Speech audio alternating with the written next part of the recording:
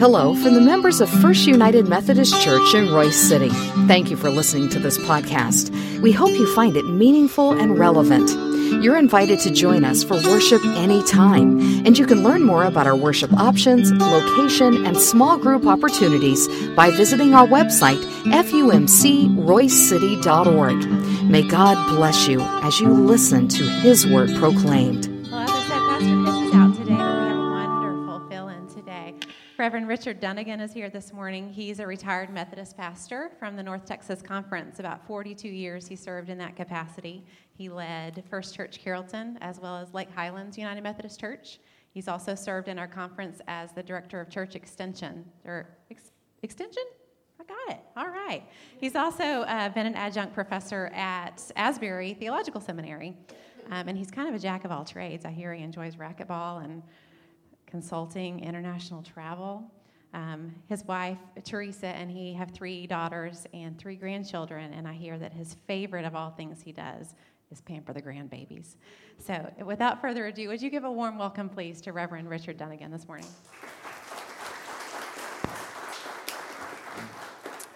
It is good to be with you, and it is a privilege to stand in Chris's pulpit. He's a man that I have known and respected for many years.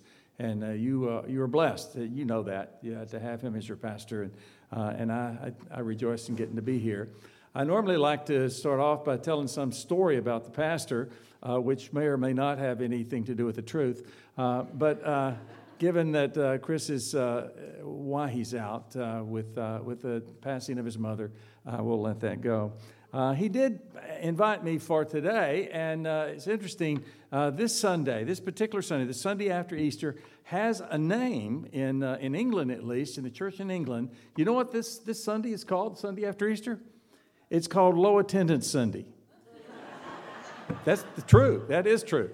And that's because people, we work hard, and then Easter comes, and it's so exciting, and it's so full, and you work so much, and then people get tired. But you are the true champions because you're here this morning on Low Attendance Sunday. So welcome to being a true disciple of Christ.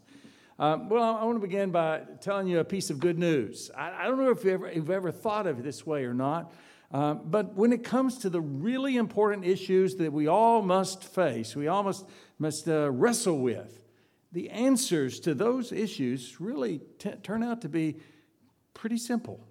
Pretty simple. For example, big question, is there a God or not? Well, the range of options are really just 2. 1, yes, 2, no. That's all the options there are. Either there is a God or there's not a God.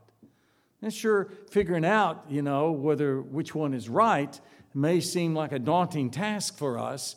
But once you get there, it's either yes or no. And once you decide which it is, it really sets the course of your life thereafter. And since you're sitting in church this morning, I'm guessing that you're at least leaning towards the yes side of that question. So there is a God, yes. So that brings us to the second big, but ultimately also simple answer question. And that is, how do I know what God is like? Now, here it might seem that we've met our match because you can't see God. Even with a telescope or with a microscope, you can't see God. You can't encounter God through the 5 senses. And this has been such a problem for many that with the normal rules of observation not applying, that many scientific types just give up and say, well, there can't be a God, because I can't make him fit into any of my experiments. But wait. There are at least a few things that we can surmise about God just by looking at the universe.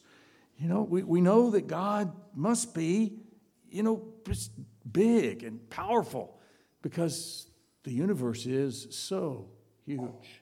And we know that God has majesty because look at the creation that he has created with all its intricacies and the big and small, the different sizes and all the different textures and all the different things that are in this universe.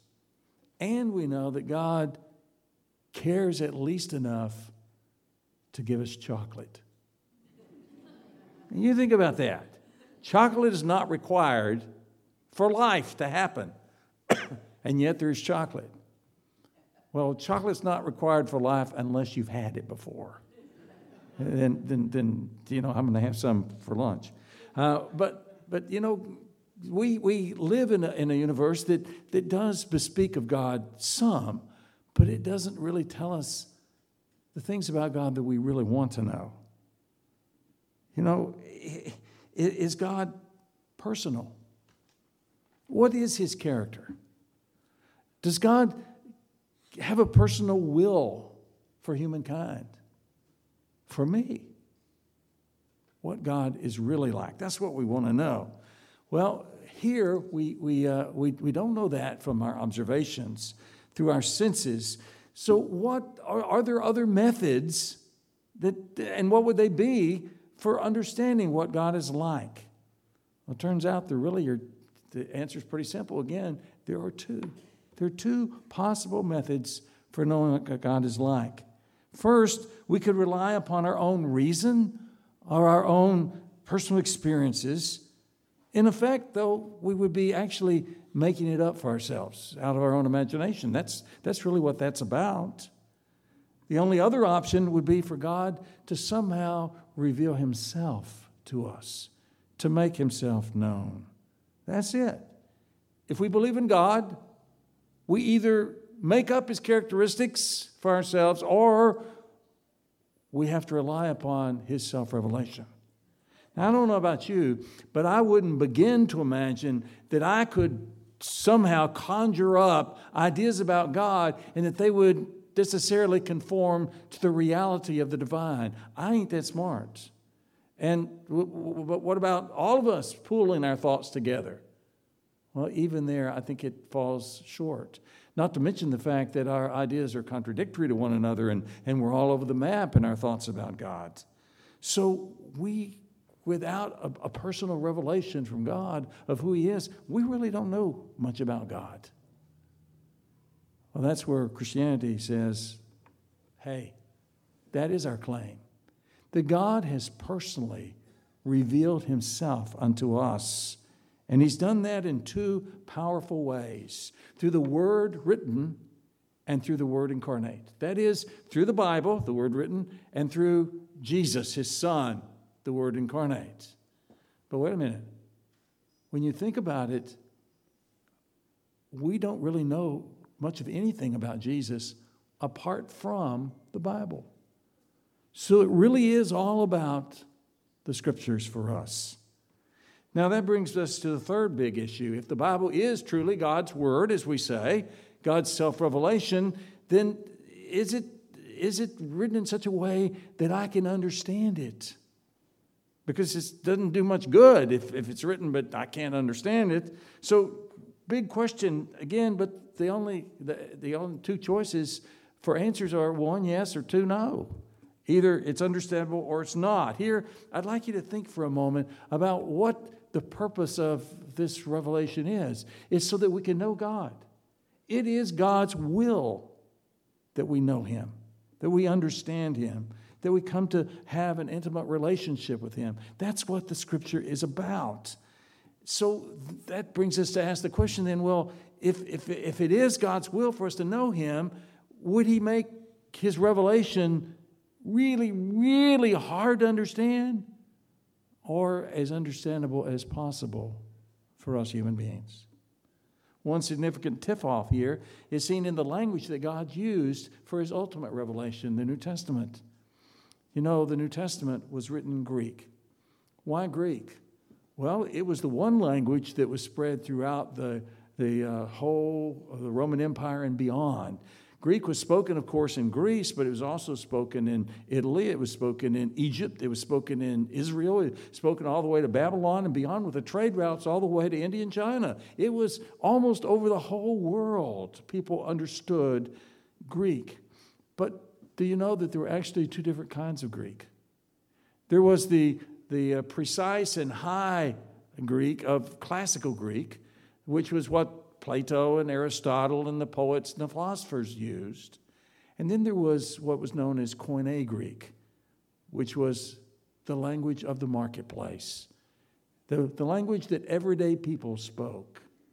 Now, which one do you think God caused the New Testament to be written in. It was Koine Greek all the way. Why? Because it's the language that everybody understood. It wasn't highfalutin, but God wanted you and me to get it. He wanted us to understand. I got to tell you, sometimes we sell ourselves short. But you can read the Bible and you can understand it.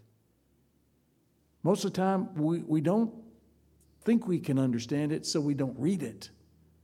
But the more you read it, the more you will understand. Because this word is written so that you may know God. He has a message for us. You know, it's been almost 20 years since the death of John F. Kennedy Jr. You may remember he was so young and vital in those days, but he died in a plane crash. You may remember he died in a plane that he was piloting. He was on his way to a wedding. He flew off from New Jersey out over the Atlantic towards Massachusetts, but he never made it. It seems he encountered a storm. And the problem they decided was pilot error.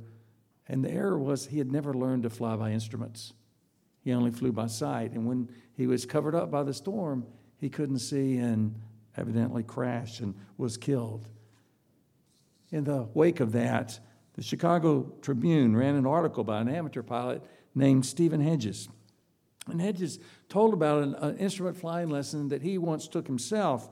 He said, "I flew the headings and the turns as instructed. But even with 10 hours of instrument flying experience already in my logbook, I was amazed at how quickly the plane slid into a banking turn if I'd averted my attention for just a few moments.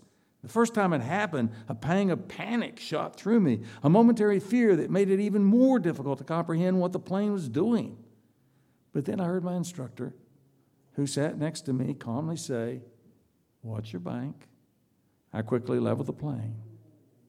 The trick, you see, is to keep your gaze fixed on the instruments who know where you really are and what attitude your plane is taking. If you do that, you'll be fine. But if you don't, if you get distracted, if you take your eyes off the instruments who know where you are and what's really happening with you, you could be headed for disaster. That's really a good illustration, I think, of where we are. So often in our lives, it's like we're flying blind. We're in a fog or in the dark, and we don't know what to do. So often we encounter difficulties in our own life or challenges from our culture, and we're not sure really what is right or wrong or which way we should go. It's then that we really need to pay attention to the guidebook that knows God's word that's given to us. A wise old apostle wrote to young Timothy, instructed him on how he should keep his life going in the right direction. This is 2 Timothy 3, verse 14. He says, "But as for you, continue in what you have learned and have become convinced of, because you know those from whom you learned it, and how from infancy you have known the Holy Scriptures, which are able to make you wise for salvation through faith in Christ Jesus. All Scripture is God-breathed and is useful for teaching, rebuking, correcting, and training in righteousness, so that the person of God may be thoroughly equipped for every good work." First here, he notes to Timothy who it is that he's already learned that he's able, what this is about is that he would get wisdom from it.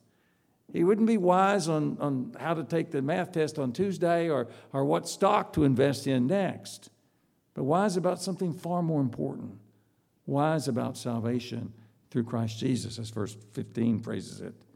That is, the Scriptures can teach you everything you need in order to live a forever life beginning right now. Timothy had learned this from two of the most important people in his life, from his mother and his grandmother. Who's taught you the Scriptures? Was it a parent, a grandparent, a Sunday school teacher? How have you come to know the Scriptures? Those people should be commended because they give us one of life's most precious gifts, an acquaintance, a knowledge of the Scripture from God. If you're not doing that for your own children, I'd encourage you to start. With young children, you just read some of the Bible stories. As kids get older, you begin to describe some of the principles that are there and even tell how it is that you go about making decisions in your life.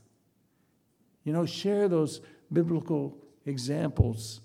For example, when your child lies, I'm not calling your children liars, but I'm just saying, kids are kids. When your child lies, then why not show them where the Bible says don't lie? And then show them an example of somebody in the Scripture who did lie, like Peter did in John 18 when he said, I don't even know Jesus, because he was afraid he too would be arrested like Jesus had been.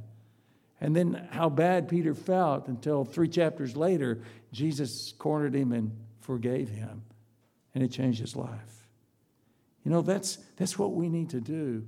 And because if you teach your kids, your grandkids, the kids of your church, you will be a person who deserves to be commended.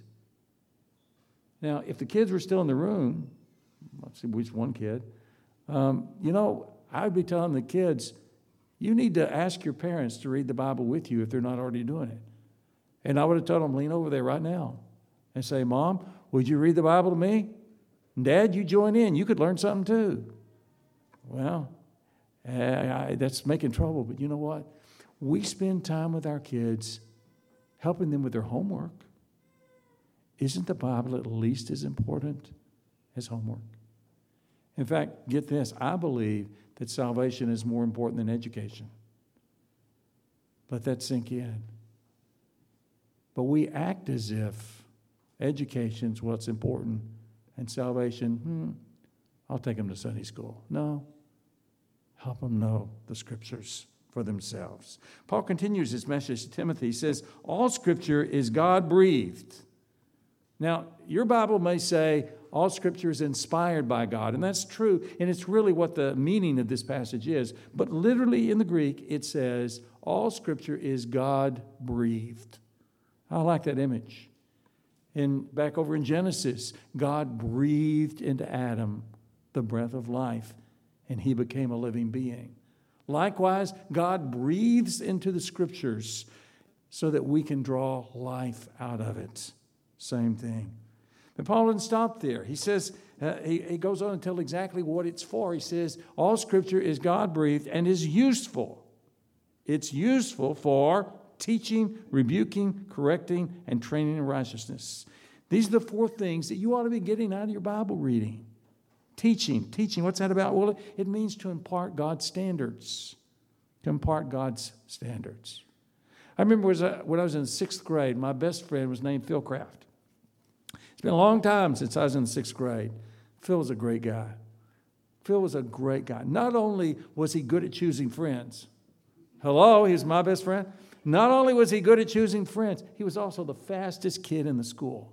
I mean, Phil the Flash, he could run. I call him the fastest man alive because he was so fast. Just loved watching him run. But a funny thing happened a few years later when we went off to high school. Phil was in a race, and one of the guys that was racing against him was a fellow named Gary Furr. And something happened that I did not believe was possible. Phil Craft came in second to Gary Furr. And I thought, this can't be. Is Phil sick? Did he not hear the starter's pistol? What's going on? But I had this sinking feeling in my gut that somehow it was true. Phil was not the fastest man alive. Gary Furr had beaten him. And from that day on, I've remembered Gary Furr's name. I never met him personally, but I've remembered his name and have not liked him. I probably need to repent. According to the children's sermon, I probably need to repent. But you know what? The problem was my standard had been set by L. O'Donnell Elementary School. And you know, Phil was not the fastest man alive. My only real joy in that track season was at the end of the track season in the city meet, Gary Furr was beaten by a hotshot from South Oak Cliff High School. And I cheered, even though he was in my school. But you know what? During that day, active then and in his prime in the world was Bullet Bob Hayes, who set the Olympic record for the 100-meter dash and the world record in the Olympics. And then he went on to star with the Dallas Cowboys as a receiver. Amazing. And now all of Bob Hayes' records have been totally obliterated. The problem was that I didn't grasp just what the real standard is. Athletic standards keep changing. But you know what? Athletic standards are not the only, or certainly not the most important standards in the world. There are things like moral standards. Who sets the moral standards? Well, it could be some little local group, or it could be God, who has set them in the Scriptures, and they don't change. They don't change. Well, God's given us His Word so that we will know what His standards are. The second thing that the Bible is useful for comes naturally here, and it is rebuke.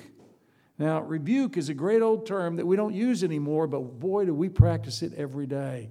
Turn on Facebook. Look on Twitter. Oh, man, do we know how to rebuke?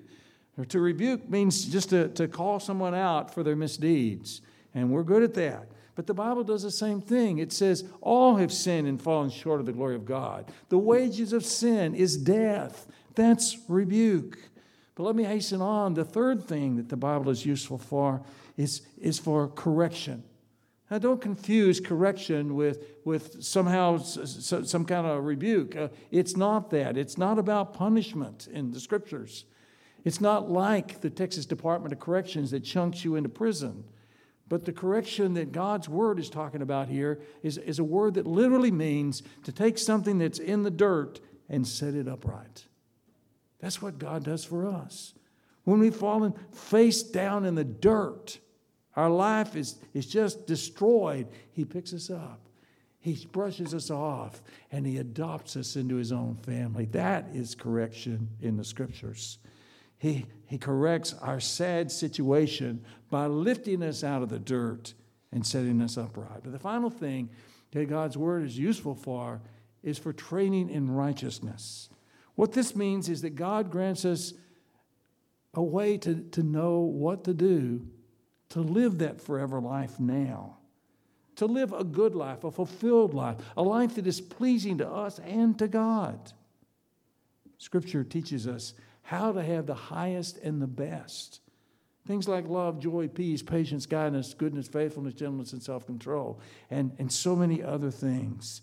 So that God teaches us how to love not just our friends and people who love us, but even how to love our enemies. Teaches us how to have peace, not just in good times and happy times, but when times are at their worst. It teaches us how to be God's in every situation. Friends, God has given us the Scriptures. And I pray that you will never let anyone cheat you out of them.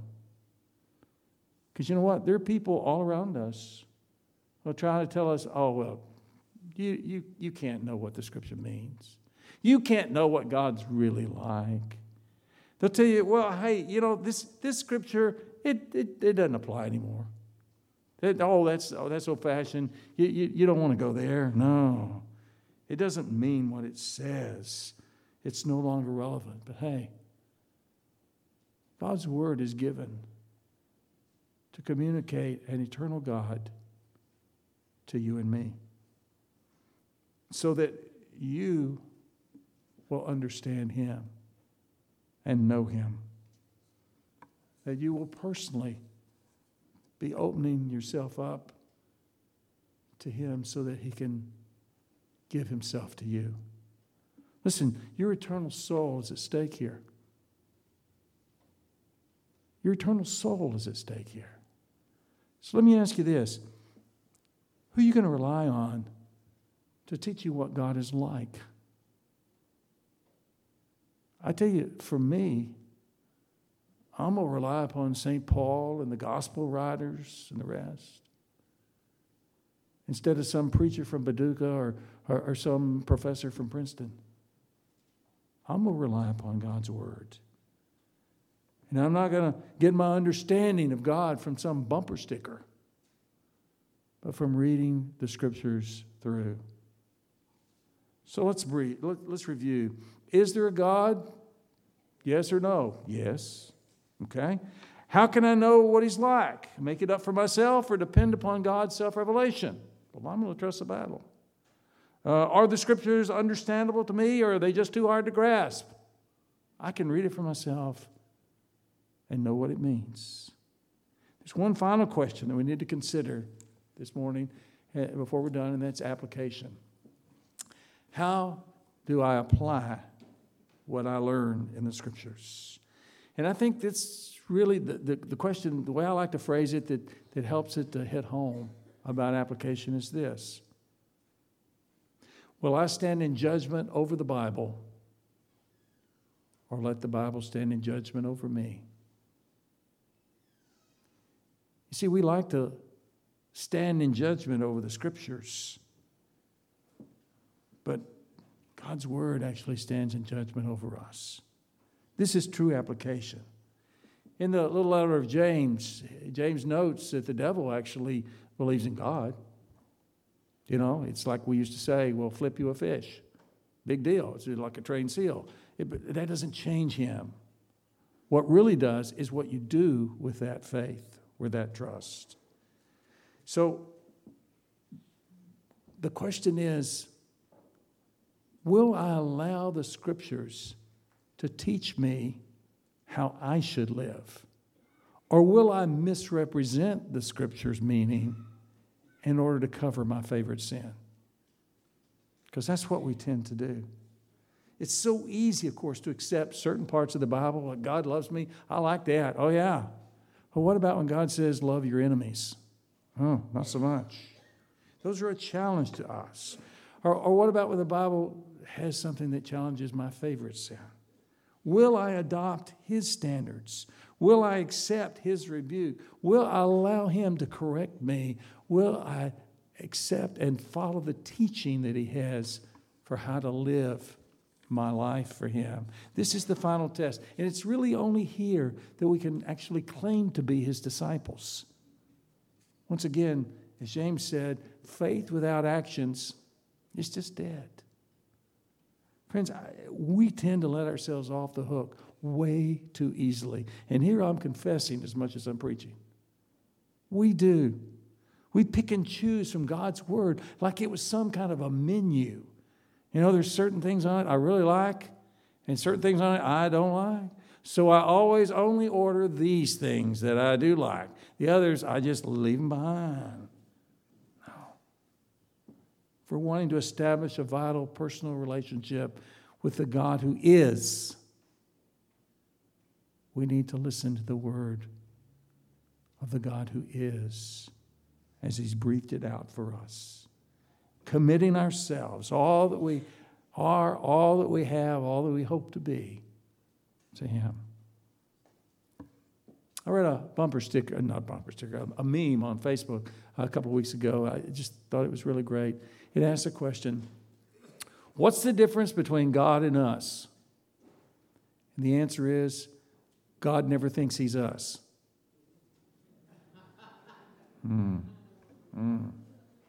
Friends, let God be God.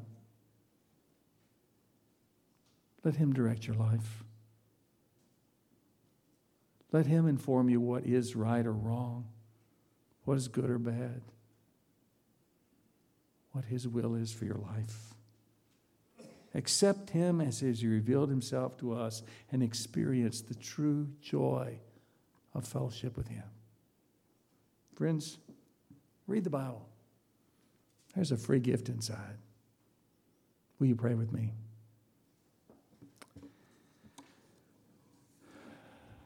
Father, we thank you that you have breathed life into us through the Scriptures. And that you would give us more and more of that life. I pray, God, that you would help us now to commit ourselves once again to you as you have revealed yourself, not in some made-up way in our own minds, but as you've revealed yourself to us, so that we may know you and the joy of the resurrected Christ. These things we pray in his name. Amen.